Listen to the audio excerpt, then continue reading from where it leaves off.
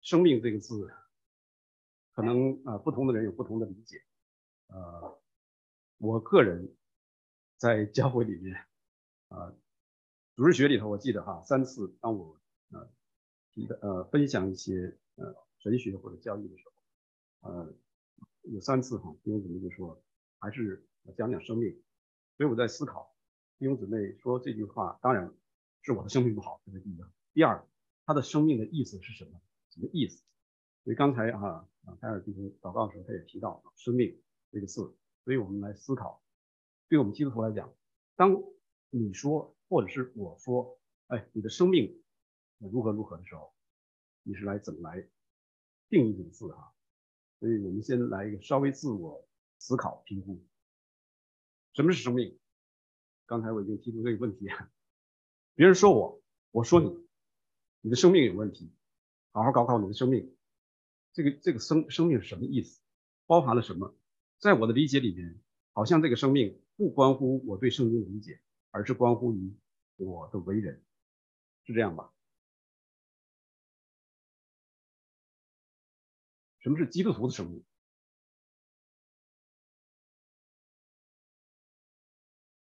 别人怎么用，或者是用什么标准来评价你的生命是什么？你的生命好还是坏？反过来，你怎么样去评价别人？然后再思考我们自己，我们信主前后这不关乎别人了，我们自己在神面前，我们低头，我们跪下，我们来思想，我自己信了耶稣之后，我的生命有什么改变没有？我相信每个人都有改变，或多或少。我们来看这首诗，都是大家非常熟悉，但是这句话让我们知道，这里的生命和刚才我一开始说的是不一样的，对不对？因为什么？他把生命和爱情是分开的，和自由是分开的。生命可贵，爱情更高，自由为了自由的话，两个都可以抛掉。所以他这个生命明显的就是说，你有没有一口气？你有一口气，你就有生命；你没有一口气，你就没有生命，你就是死的。但是对基督徒来讲的话，不是这样，对不对？我们肯定不同意他这个说法对生命的一个定义。那我们来看基督徒的生命到底是什么？如果当一个人说那个弟兄、那个姊妹他的生命有问题，你是指的他的哪一部分呢？这个图当然是不是我自己想出来的，就是我在读一本书的时候，它里头有一个图虽然它不是很全面，不能说它涵盖了我们的生命的全部，但是至少让我们更清晰的能够看到我们说的生命的时候到底包括一些什么东西。我相信当别人说我的生命有问题的时候，不是说我的身体，我身体还不错，虽然有些毛病，我的智力可能是不如你，我的社交能力也不如你，但是你到底指我哪一方面呢？我的圣经不如你，我的情感不如你，还是说你这个好那个好，但是你那个不好，可是你没有就是说很具体的给我指出来你的灵命不好在什么地方？所以这是我觉得作为我们基督徒来讲的话，当然我们不是说要把人切成几块但是我们要思想，当我自己来思考我的生命，或者你说辅导一个弟兄姊妹，你说你的灵命需要在哪方面改进的时候，你是指他哪一方面呢？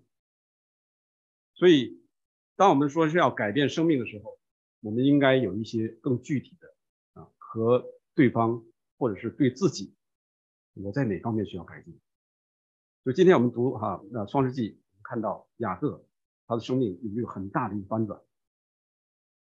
我不知道大家今天我们读的经文不是很多但是比努伊勒这个经历是雅各他生命一个巨大的一个翻转。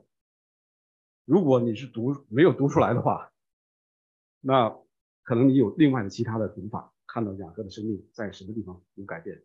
对我来讲，我看到的是他在比努伊勒这个经历，他不光是他在身体上就出了一些问题，在他的对神的关系，在他的情感，在他的为人这些方面，他都有一个很大的翻转。昨天和有一弟兄分享这段的时候，实际上从创世纪第32章啊，我们看到比努伊勒那个经历很短，好像看不出来神对他做了一些什么事情。如果你仔细去看那些动词的话，大概有4：摔跤、起名、祝福，还有一个什么摸一下，4个动作啊，哎，怎么就给雅各这么大一个改变？所以这是我们要思考的。所以我讲到神改变一个人，不是只是改变我们刚才讲到的某一个方面让我们在所谓的灵命方面，让我们圣经知识更多，让我们能够在教会里服侍更多，不光是这方面，所有的方面神都要改变。所以最后我们会来看当我们把雅各的一生看完之后，不要害怕不是说从25章一直到50章一起来看，我们主要是关注在一个前后的一个经历。神对他的改变不是某一方面的改变，全人的一个改变。当然今天对你对我也是一样，神不是说只是让我们在那个解经很厉害，你的圣经知识很厉害，你的融会贯通很厉害，不是这一方面，不光是这方面，每一个方面神都要碰。如果你认为你自己的情感很好，我很会为人处事，我跟别人的关系都很好，你生来就是这样子，神一定会给你改变。在别人看是好的，对不对？在神看是可恶的。我们每一个人生下来的那个性情，都是老亚当的性情，都需要被神的十字架对付，这是100%是对的。前面25章这些经节实际上我只是想让大家有一个回顾一下雅各和以扫他们俩出生之后的一些性情，重点不是在这里，重点是在后面。那如果要是重点的话，实际上他骗取这个祝福红豆汤那个不是骗的，就是长子的名分不是他骗的，后头那个祝福是他骗来的。那这2大段是他和以扫产生很大的冲突，但是我们重点还不是在这里。所以我们看首先当利百加他不能生育，他向神来呼求，神就答应他，让他怀孕。当怀孕之后，他感觉肚子里好像成天闹腾怎么蹬来蹬去的，他搞不懂。那神就告诉他说，有2国在你腹内，这很大的一件事情。如果说有双子在你腹内，那好我是双胞胎，2个国这很大呀，2个族也在你身上，这一族要强于那个族。马上就告诉你，这2个孩子出来之后，出生之前就是不平等，出生以后他们的整个发展也是不一样，并且告诉说大的要服侍小的。这个就是说从我们的观点来说，就是有一点那当他们生出来之后都是我的孩子，我应该怎么对待他们？我们做母亲的做父亲都知道，当你有2个孩子3个孩子的时候，你对这些孩子你是怎么来看待？当神说这2个孩子有区别，我怎么来对待他们？这是给利百加一个很大的一个功课。他有没有告诉以撒？不知道。神说这句话的时候，以撒在没在场？不知道，圣经没有告诉我。但从后来来看的话，以撒显然是没有把这句话记在心里，利百加确实是记在心里。有没有告诉雅各？我相信多多少少会后头一些，因为他爱雅各。那这一段呢，是讲到他们出生以后，告诉我们看到以扫是浑身有毛，所以这是为雅各后来骗得这个长子这个祝福的时候，他使用的一个手段，就是把羊皮绑在身上。再看雅各从出生的时候就有一个特性，就是抓，所以他的名字叫雅各，意思就是抓的意思。我们就可以看到他的性情是凡事都要抓，从后面的发展来看也是同样如此。再看以扫是善于打猎，这是一个在我们来看是一个猎人猎人在我们中国人的思想里面一般都是什么？粗犷、豪放、哥们义气，为朋友两肋插刀这种人。雅各呢，为人安静，常住在帐篷里，你说他是书生吗？或者是小白脸吗？你不能这么说，他很有力气。然后后边你可以看到他很有力气，善于心计，善于算计，这种人我们常见，对不对？在你生活了10几年、20几年、30几年，你会碰到很多的人，哎，常常算计你。实际上，当我们碰到这些人的时候，我们再回想，我们也会算计别人。这就是我们的生活我们的生活经历好不好？当然不好。所以我们来看到这2个人的话，你是喜欢哪种人？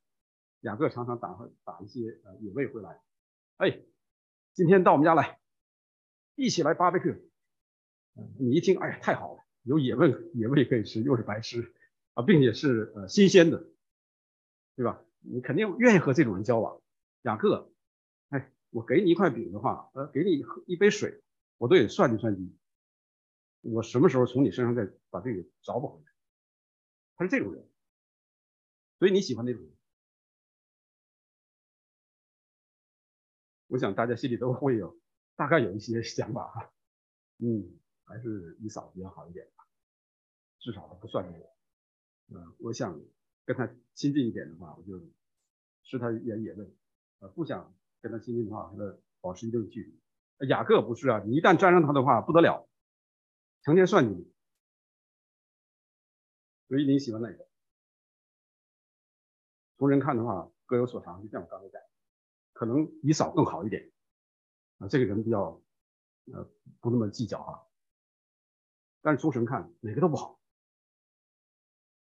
对不对？如果刚才我们把刚才那个经文我们再仔细的来思考的话，我们可以看到雅各被神给对付，以扫到最后，虽然圣经没有说他很多的坏话，可是我们从后面看到的话，他常常和以色列人对抗，神对付他们也是很厉害。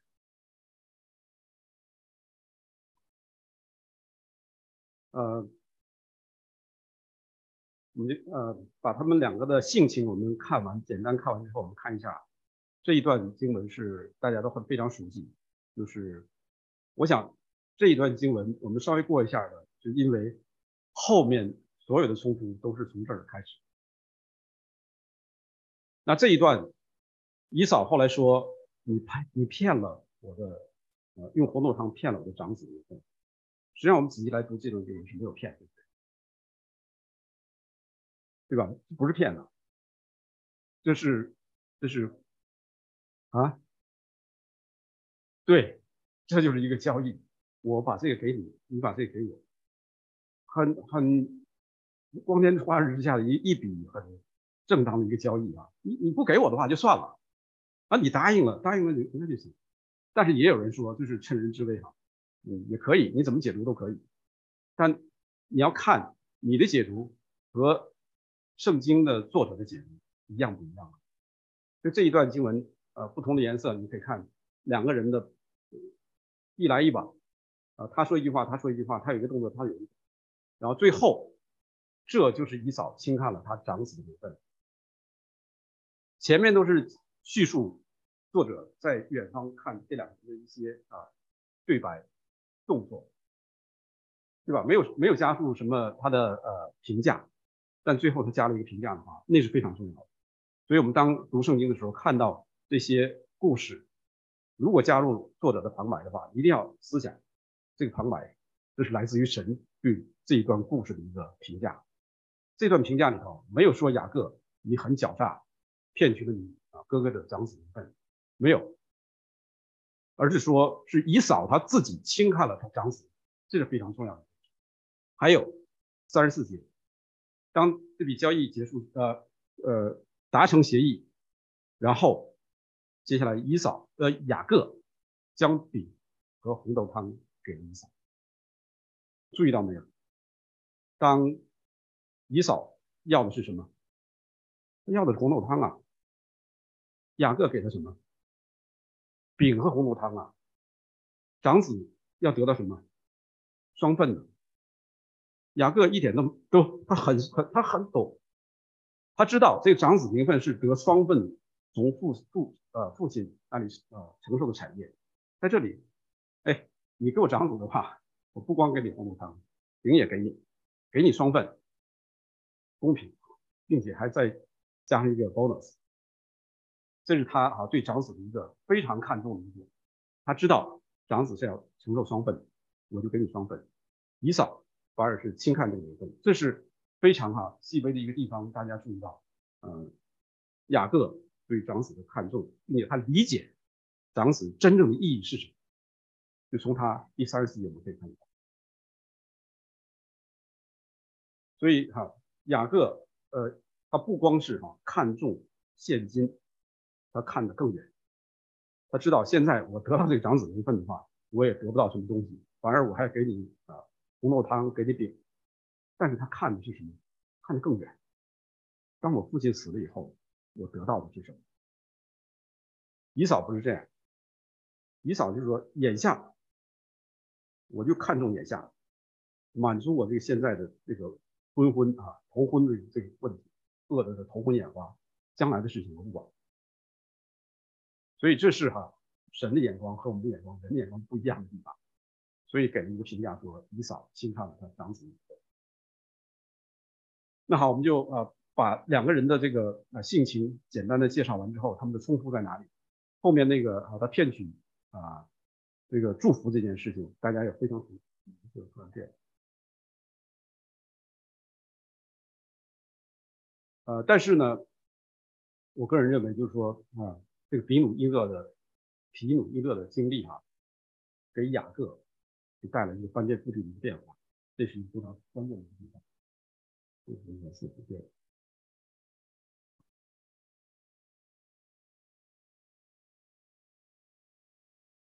学习关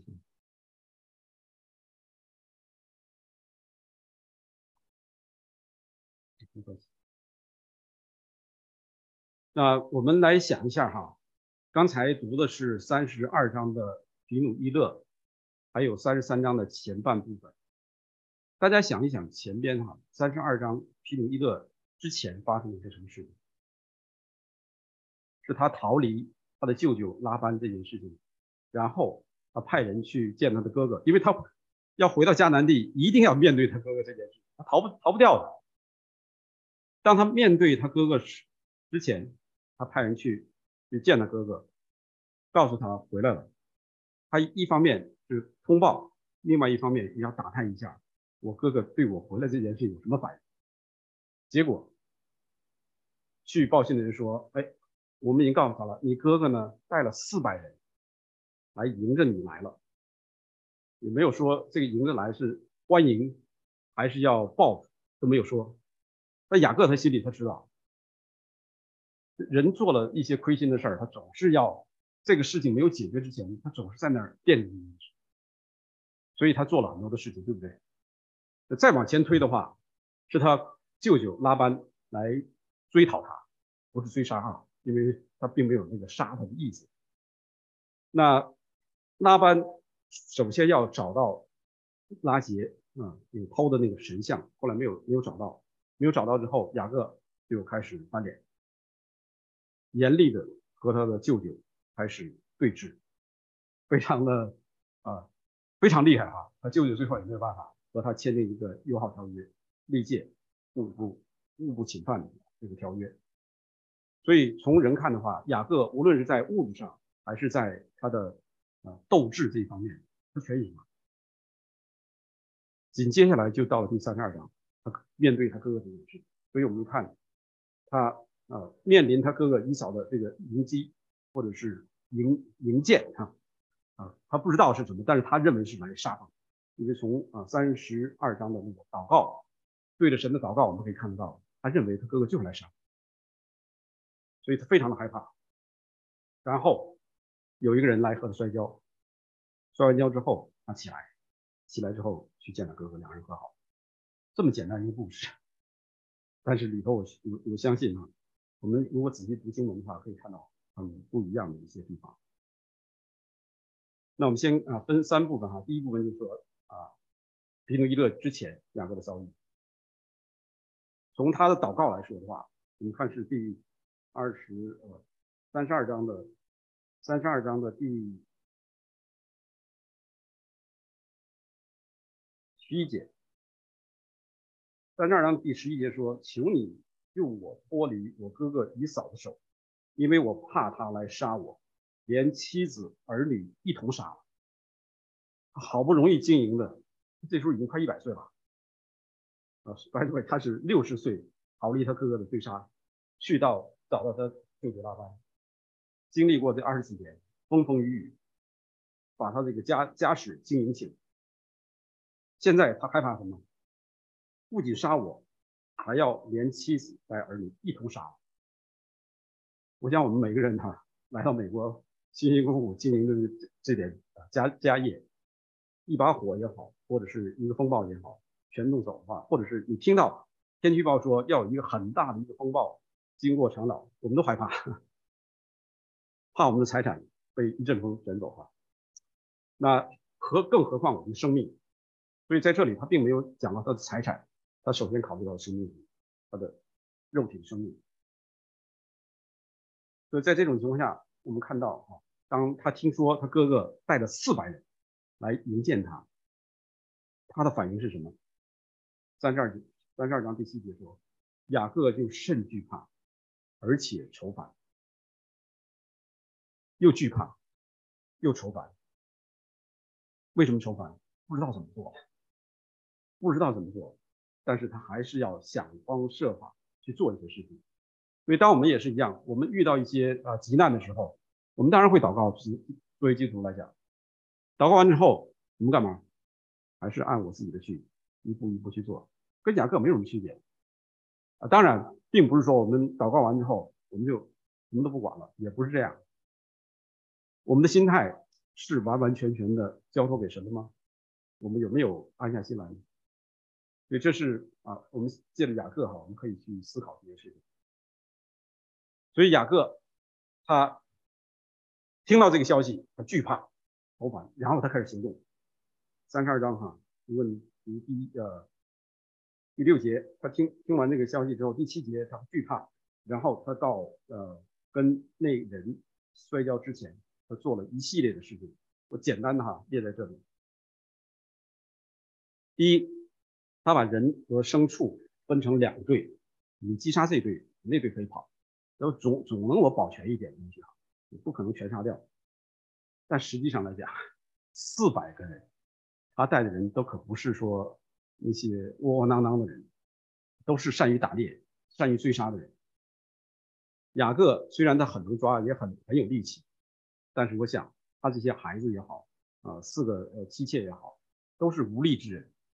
他有一些家眷，没问题但是如果比起善于打猎的以扫来说，那实在是小巫见大。所以他第一个他这分成2队的话，如果以扫要击杀的话，完全没有问题，全部杀掉没有问题。第二，他开始向神祷告。我刚才稍微读了一点他祷告先把神说一通，说你是我的祖宗亚伯拉罕以撒的神你实在是恩待了我，也确实神是恩待了他。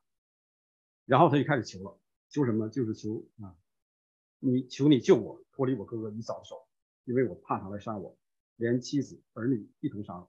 他还有一句话他记着，第12节，你曾说我必定厚待你，使你的后裔如同海边的沙，多得不可胜数。所以这次如果我哥哥把我杀了的话，那你这句话怎么办？他很会他很精于算计，他也记得神给他们家的应许。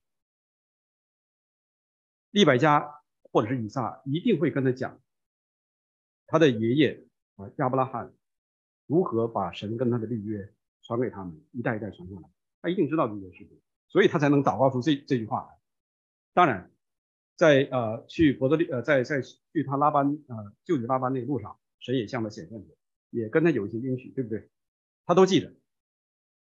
所以这是雅各他非常的精于算计，和神来不是讨价还价了，就是说你既然有这个应许的话，你一定会救我，但是你怎么救我呢？我们看到神没有回应没有回应任何的事情，他继续做。第三，他就给以扫预备了丰厚的礼物。你仔细数一下的话，他那礼物啊，600多只牲畜，都是强壮、可以生育的，不是说给一些老的，给你然后你没有几个月就死掉了，或者是怎么了，都是能生育的。给了他这么多的话，没有多长时间会更加壮大，就像他在他的舅舅拉巴尼那一样。这个礼物不是只是一个应付而已，真的是非常的丰厚。然后再告诉这个仆人说：“哎，你怎么把这些礼物给我的哥哥？怎么说话？”从这里他就开始把自己往下拉了。你是我的主，我是你的仆人。当神和利百加说大的要服侍小的，那从这一点来看的话，好像反过来没有跟神的那应许是一样的。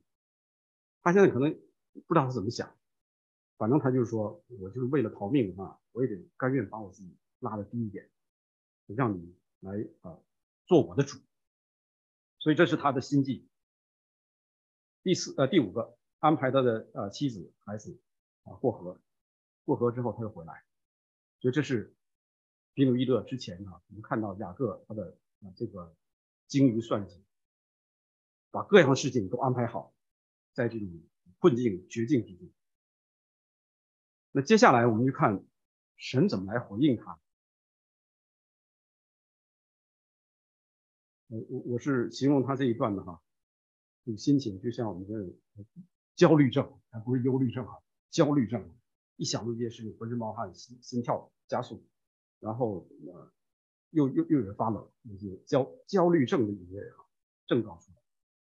所以他做了这么多事情，还是没有安心，因为神没跟他说话，他没有得到什么信息储存那里。所以我们再看第二大点，神自己也好，或者是神的使者也好都可以。神的使者就代表神，这是我们在旧约常常看到的。24节，只剩下雅各一人，有一个人来和他摔跤，直到黎明。那人见自己胜不过他，就将他的大腿窝摸了一把。雅各的大腿窝正在摔跤的时候就扭了。这是这一小段的第一小段。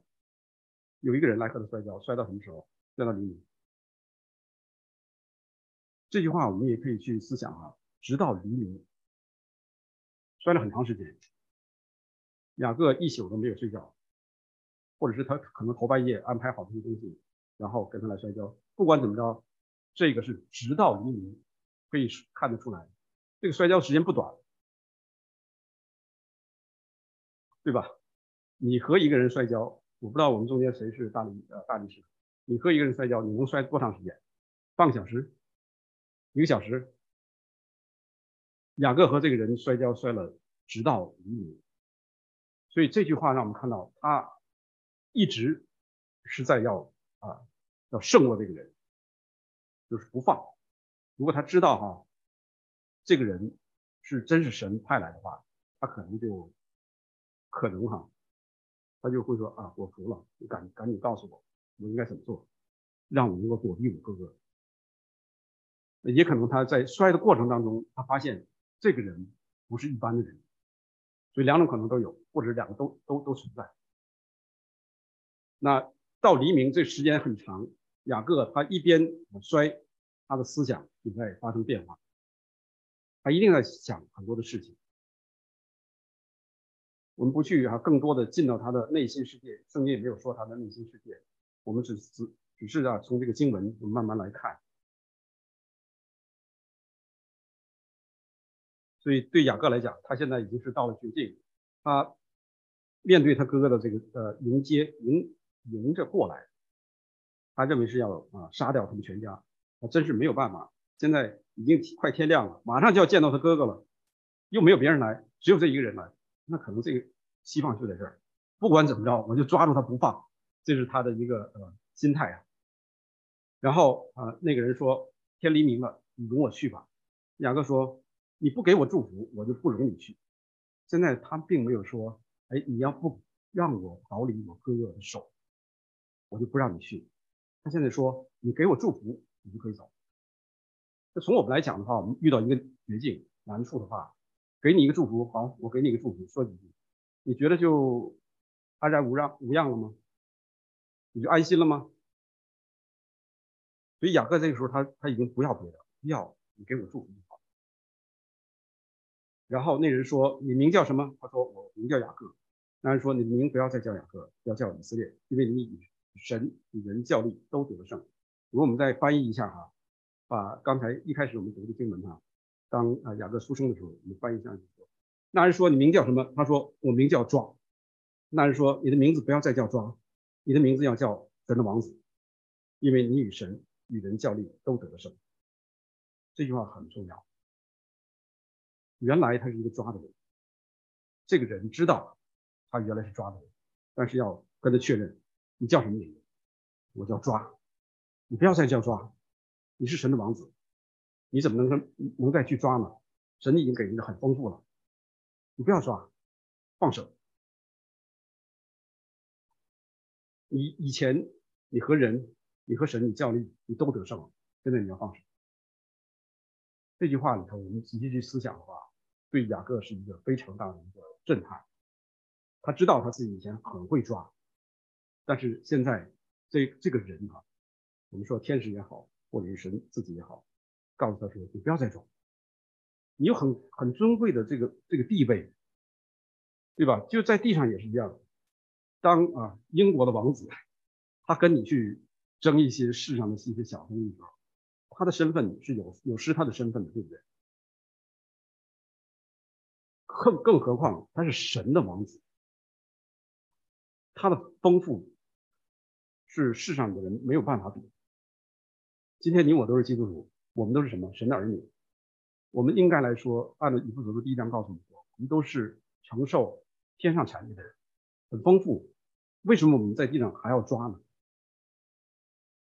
我们要抓名，我们要抓利，我们要抓许多的东西。所以这句话不光是对着雅各说，也是对着今天我们神的儿女来说话。不要再抓了。雅各反过劲来了，知道这个人不是一般的人，所以就说：“哎，那你把你的名字告诉我。”那人说：“何必问我的名呢？”于是，在那里给他祝福。他已经是神的王子，再给他确认，你一定是从神那儿得了很丰富了，你不要再去抓了。所以雅各就给那个地方起名叫“我见到神面了，我的性命还得以保全”。所以很多人说特别是还没有信耶稣的人说，你神只要给我显现一下，我相信他。神不会，如果真是显现在你面前的话，你的性命不会保全了。所以我们要仔细思想我们是谁。那这一段是不是说这个人让雅各瘸腿了去见他的哥哥，这样的他哥哥会怜悯他？就像有人说，有解经说，这是神给雅各给他的一个苦肉计，让他去见他哥哥的时候，他哥哥一看他一可怜，对，这个穷小子到了现在了，算了，我也不杀你，不让你走吧。有人是把这个当成一苦肉计，这不是，是神要特意要改变他，不光在外体上，你的力量不要再靠你的力量去抓，也不靠你的智力，也不靠你的这些交际能力，而是要单单的来依靠神，降卑你自己，把你自己放在最低的位置。第31节，日头刚出来的时候，雅各经过毗努一个，他的大腿就瘸了。前面说他的大腿就扭了，用的不同的字哈。日头刚出来的时候，所以你要仔细去思想，在圣经里面，日头刚出来，或者是神如公义的太阳，很多地方讲日头出来的时候，它是一个表明一个界限，一个新的一天开始，一个新的生命诞生，一个新的生命从此开始。雅各当日头刚出来的时候，他经过了一个，他的生命被改变了。他一个新的生命在神面前诞生，不再是他过去的那种抓的一个生命。这节之后你再看，一直到第50章，你看不到雅各再去抓，你再也看不到他和别人去对峙，是不是这样？你自己仔细去读哈。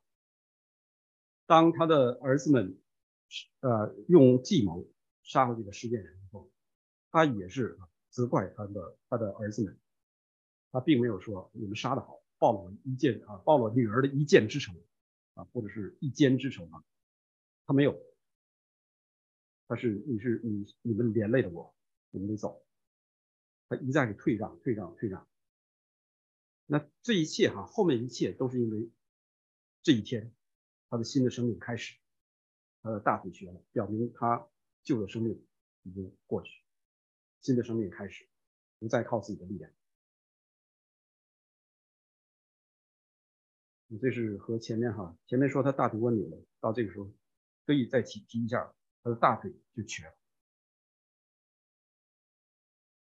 那看到后面开始比努伊勒之后的雅各，他看以扫来了，后头跟着400人，他就把孩子们分开这个还是以前那个队列是的，在过河之前已经排好了，这个都没有变，唯一变的是什么？原来他是在最后，现在他跑到最前面去，他敢于承受这个冲突带来的危险。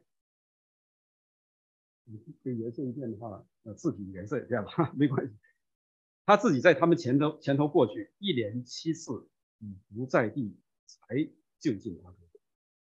在就近他哥哥之前，他一共是7次以不在地，表明他的谦卑。一方面，在人看来的话，他是一个像他以前在过河之前，在见到神之前，他也是想我用这些办法表明我的卑微这个态度，来讨得我哥哥的欢喜和我和好。但这个时候虽然他也是用这种降卑自己的方式，但他完全是从神那儿有一个新的生命，他自己愿意，所以他在前头过去，表明他愿意承担这一切。他一连7次俯伏在地，俯伏在地什么意思？按中国人说，磕头脸不玉地的话，那就磕头在中国人的文化里面，一个人给另外一个人磕头的话，表明那个人是非常的卑微。雅各在这里，他根本就再不考虑我的身份是什么，我原来是什么人，我应该在什么位置。神给我的应许是我应该大于你，应该服侍我，这一切他都放在一边。并不是说他忽视神的应许，他知道如果真是那样的话，他必须首先降卑，这是他的生命的改变。这个改变，他的俯伏在地，卑微自己，就让我们想到他的儿子约瑟。约瑟也是被神高举，让他做埃及的宰相，但在之前，首先17岁之前，他是被父亲高抬，高过他的众弟兄，他做梦也是如此，但是神却让他降卑，被卖，被打，被卖，被诬陷，进到监牢也没有人纪念他，降到最卑，然后神把他升高。到新约我们看我们的主耶稣基督也是一样，他是神的爱子，神的儿子，他也是降卑自己，降到最低。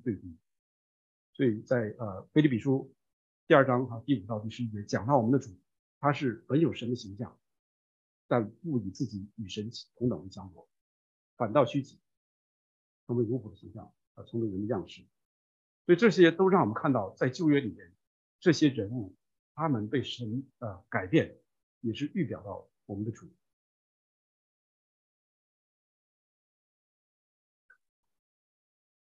所以当雅各他拖着腿，他不是说像我们走2步磕一个头走2步，他是拖着腿，拖着一条腿，然后再磕一头，拖一腿磕一头。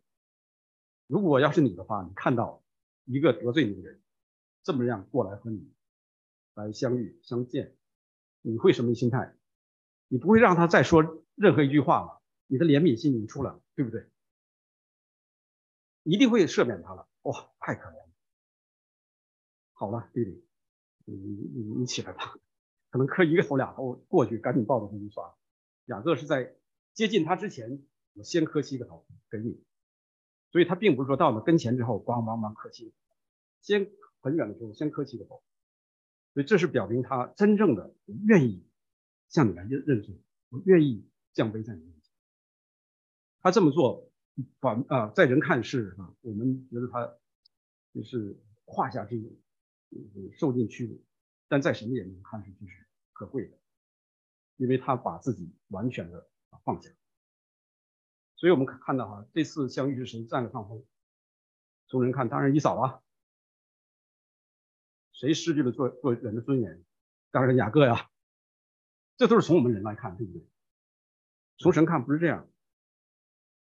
所以这也是我们讲到一个是约瑟刚才提到的，一个是我们的主，他们都是像雅各这个样子，把自己放到最卑微的一个地方。这是刚才我们提到的一个经文。所以在人看，他确实是失去了做人的尊严，在人的面前降为最低。所以我们看到前面以努伊勒的时候，神说你是王子，你有尊贵的名分。转过来我们看，整个和前头那个应许完全是颠倒。从人看，但是从神看不是，他是最高的。这是必须回到新约圣经，主耶稣他的经历，我们才能够理解雅各这段经历，不然的话我们还是理解不了。从人看真的是，所以我不会这么做。雅各真是，我中国人是说叫什么？宁为玉碎不为瓦全，或者是我宁愿死，我也不愿受这种屈辱，我咽不下这口气，所以我才去跟你对决然后最后这个同归于尽。但是圣经不是这样来看待我们的，我们一定要回到神的面前，知道神怎么来对付我们，来思想这些经文。再看雅各跟他哥哥说的话，就刚才我们读的第1章第33章第1到第11节，然后我再加一个第14节13、14。他每说一句话，他都把自己放在最卑微的地步。实际上从32章就开始了，但是那个时候还不是一个心甘情愿，还是有一些我用这种方式来赢得我哥哥的一些关系，降低他的怒气。在这里他完全是不一样。每一句话，33节这3章第5节，神施恩给你的仆人，你的仆人是我。第八节是要在我主面前蒙恩，我主是谁？以扫。10节，我若在你眼前蒙恩，求你收下我的礼，我见你像见了神一样，求你容纳我，然后求你收下我的礼物，再三求。13节，我主你知道孩子们还是年幼。14节，求我主在仆人前面走。每一句话没有一句话不带这种谦卑的语气，这绝对不是他在故弄玄虚，或者是故弄一些玩弄一些手法，他真的是完全的谦卑下。你就是我的主，我在你面前我就是甘愿做仆人。所以这里可以看到，就是他们那个从人看的地位上有些改变，和神的应许好像不一样。现在是小的卑微，小的服侍大的，小的做奴仆，大的做主人。但不是，这是他必须要经历过这一段，他在最后才能升高。在撒母耳记上下第8章上，我们看到大卫在岩谷击杀了以东人2万是10万人所以以东人就是以扫的后裔。后来他们都是臣服于以色列人。在后面我们看我们不要光看眼前，要像雅各一样，我们看得远一点。到远的时候，看谁笑到最后，那是他的心态。当然这是从世人的角度，但是我们也要从神的角度来看，谁笑到最后。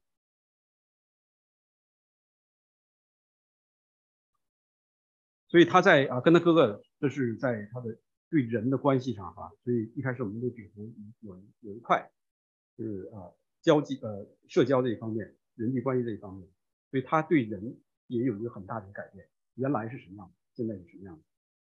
你现在是什么样子？我现在是什么样子？我们有的时候这个道歉或者是和好，并不是完全真心的。以前听过一个就是例子也好，或者是一个那个遇到故事也好，夫妻俩吵架，然后这个丈夫呢就想着怎么来和好，人说哎你太太送束花，他就买束花，然后就送去放在家里，他太太回来一看，哎，这怎么有束花？我买的，买这干嘛？费钱。那个丈夫一听，一拍桌子就我这是为了爱你，为了和好，我才给你买这个。你竟然说出这种话来，类似于这个版本让我们看到就是说，这不是一个真正的去和好，对不对？这还是以自我为中心。不是自我为中心的话，太太这么骂，我也甘心，像雅各一样，我甘心。这是真正的和好。所以这个雅各这件事情可以给我们很多的提醒无论是在我们的家庭生活、教会生活、社会生活，我们都可以去思考这件事。然后再来看以扫因为我们今天的题目是雅各和以扫。以扫说：“我所遇见的这些群畜是什么意思呢？”雅各说：“是要在我主面前蒙恩的。兄弟我的已经够了，你的扔归你吧。”确实，以扫真的虽然是很丰厚的领域600多个牲畜，但对他来讲的话，他有一个大家族。如果我们看36章，我们看那个以扫的家谱的话，他有一个很大的家族，整个那以东一片地都是他的，他不缺这点牛羊牲畜。所以我们看，但是雅各还是说你收下了，这句话收下了。从这里我们可以看到，雅各他一点到现今为止，然后他让他再跟他一起回去，雅各有些推辞，他就走了。圣经到此为止，再也没有记载以扫说过什么话，对吧？你仔细去查考圣经有可能我说错了，在此没有说过任何一句话。然后你再去看，在他的话里边没有一次提到神。这次的相遇和好，他也没有提到过去长子这件事。如果他真正看重长子这件事情的话，他应该说：“老弟你别跟我玩这个了，别跟我玩这一套了，还是把我的长子名分给我，什么我都不要，我要这个长子。”那是他真正看重长子，没提都没提。所以你说他心计，没有什么心计大人不计小人过吗？不是。所以前面说那句话圣经作者给加了一个注解的话，一点都不为过。这就是以扫轻看了他长子名分，绝对不是他当时饿得头昏了，他才说给你吧。从头到尾他都不看重这件事。当需要的时候，他去求，看到以扫给雅各祝福，以撒给雅各祝福，他看到这件事情的时候，他去抓。这件事一过的话，无所谓。后来他也确实成为一个大臣，他也这祝福不过如此嘛，我都有了。他就是不看重天上的祝福，这是他的很大的一个问题。所以这是到了回家书说，不是回家是最后马拉基书说以扫是我父的，雅各是我爱的。在罗马书里引用了这一节经文雅各是我所爱的，以扫是我所爱的。为什么误？因为他不看重属灵的事情，只看重地上的事情。所以整个我们来回顾一下这一段的故事给我们的一些启迪。雅各的性情是安静，为人却是诡诈，精于算计，但是眼光远大但是他被神修理后呢，他也变得正直、坦荡，成为他人的祝福。这个大家回去可以去读后面的经节，我们可以看章节，可以看得到雅各确实是改变很大，见到法老这个祝福。这也应验了，就是神对亚伯拉罕约说，地上的万族都要因你和你的后裔得福。但我们要思想，我们不要像雅各似的靠自己去实现神的旨意，否则的话，是你可以完成神的旨意，按照神说的那个，最后你的目标可能是一样的，但你要经受很多的痛苦。第二，我们不要像他们精于算计，占别人的便宜。我们的性情一定要被神对付，才能被神用，才能得到神的祝福，同时也是能够成为他人的祝福。那第三呢，我们要学习雅各被神管教以后，知道能够谦卑下来，不再靠血肉之躯，靠我们的肉体去行事。整个这个过程对雅各非常痛苦，无论是之前还是之后，这个大家看一下，你们就马上就会想起圣经上对雅各的一些描述，他在整个他的一生当中所经历过的痛苦，即使在毗努伊勒之后，这是几个大的事件在他毗努伊勒之后发生的。所以这一切让我们想起今天那个金句是以弗所书告诉我们说，要脱去旧人，要穿上新人，心智要改换一些。那这个新人是什么？是照着神的形象造的，有真理的仁义和圣洁。整个雅各让我们看到毗努伊勒的经历，就是给他一个脱去旧人换上新人的这么一个过程，很痛苦。雅各他的大腿瘸了，他整个原来是在别人面前显得很有尊严的一个人，经过这个大腿瘸和神这个见面，他在人的面前好像失去了尊严一样，降为罪卑。所以这个是对我们基督徒来看的话，这是一种8层皮的一个经历。就脱去旧人，不是说我脱去把衣服脱掉就好了，把我们的皮拔掉一次，要穿上新人，这是一个痛苦的经历。所以作为基督徒，成为基督徒不是一件容易的事如果你们去看一看莫安德烈他写那个内在生活，成为基督徒不是一件容易的事情。在神一面，他失去他的爱子；在人的一面，我们要有这种拔一层皮的一种经历。所以我们不要想我成为基督徒了，我有一个很好的名分，将来我上天堂，不是那么简单的一件事情。但是你也不要害怕，神给你的一定是超过在人看来是不好的事情在神看来却是对你一生都是极大的祝福。另外一个例子罗比森师母，他在《荣耀的光辉》这本书里，他有一段他写，当别人去攻击他、诽谤他的时候，他说了一句话，说主，你知道，我要不就是一位悍妇，彪悍之妇，悍妇，要不就是一块擦洗垫，被人家踩来踩去。做这一点不容易他也是从小就是一个非常敬虔爱主的一个孩子，也很能干。但是遇到这些事情的时候，他就是在神面前有自己祷告。那他怎么实现的呢？他就是讲到，我只有去爱对方，我才能够做到这一点。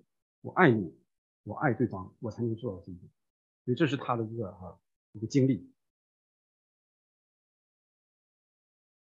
再看以扫，以扫虽然是为人豪放，性情粗犷，但是他一生是靠着刀剑狩猎度日，在人看也是够哥们义气。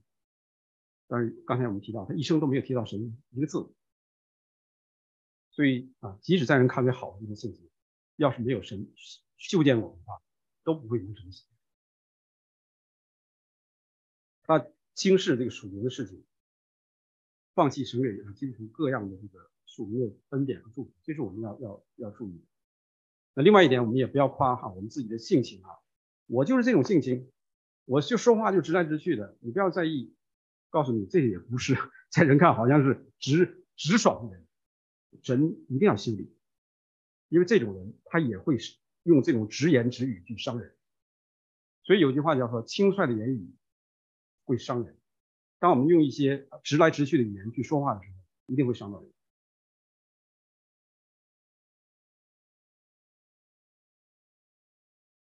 所以我们过于有心计算计的，神要把我们修正一些。弯弯赌，你们一定要这个修直一点。职场的人谁也要跟你稍微跟你弯一弯，要不然你的话直说了，马上就伤人。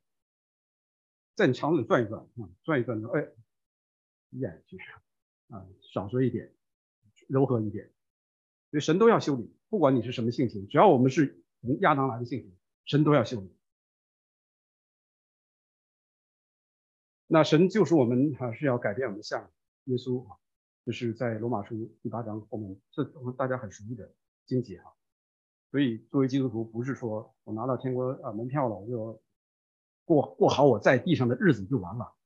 神一定要真正跟随耶稣的人，他一定要把他磨成他儿子一样，为的是让我们得到将来的。这是神借着他的十字架，要把我们的所有，我们的灵命、身体、情感、社交、智力，所有的方面都要被十字架对付，不然的话，我们的在世的生活对自己不好，对他人也不好，对神更不好。没有十字架这个工作，没有十字架这个经历，疲努一乐的经历我们的生命不会变得好。大家自己思想，你的比努一乐经历发生过没有？发生过了，尚未发生还是正在发生？我们自己思考，祷告。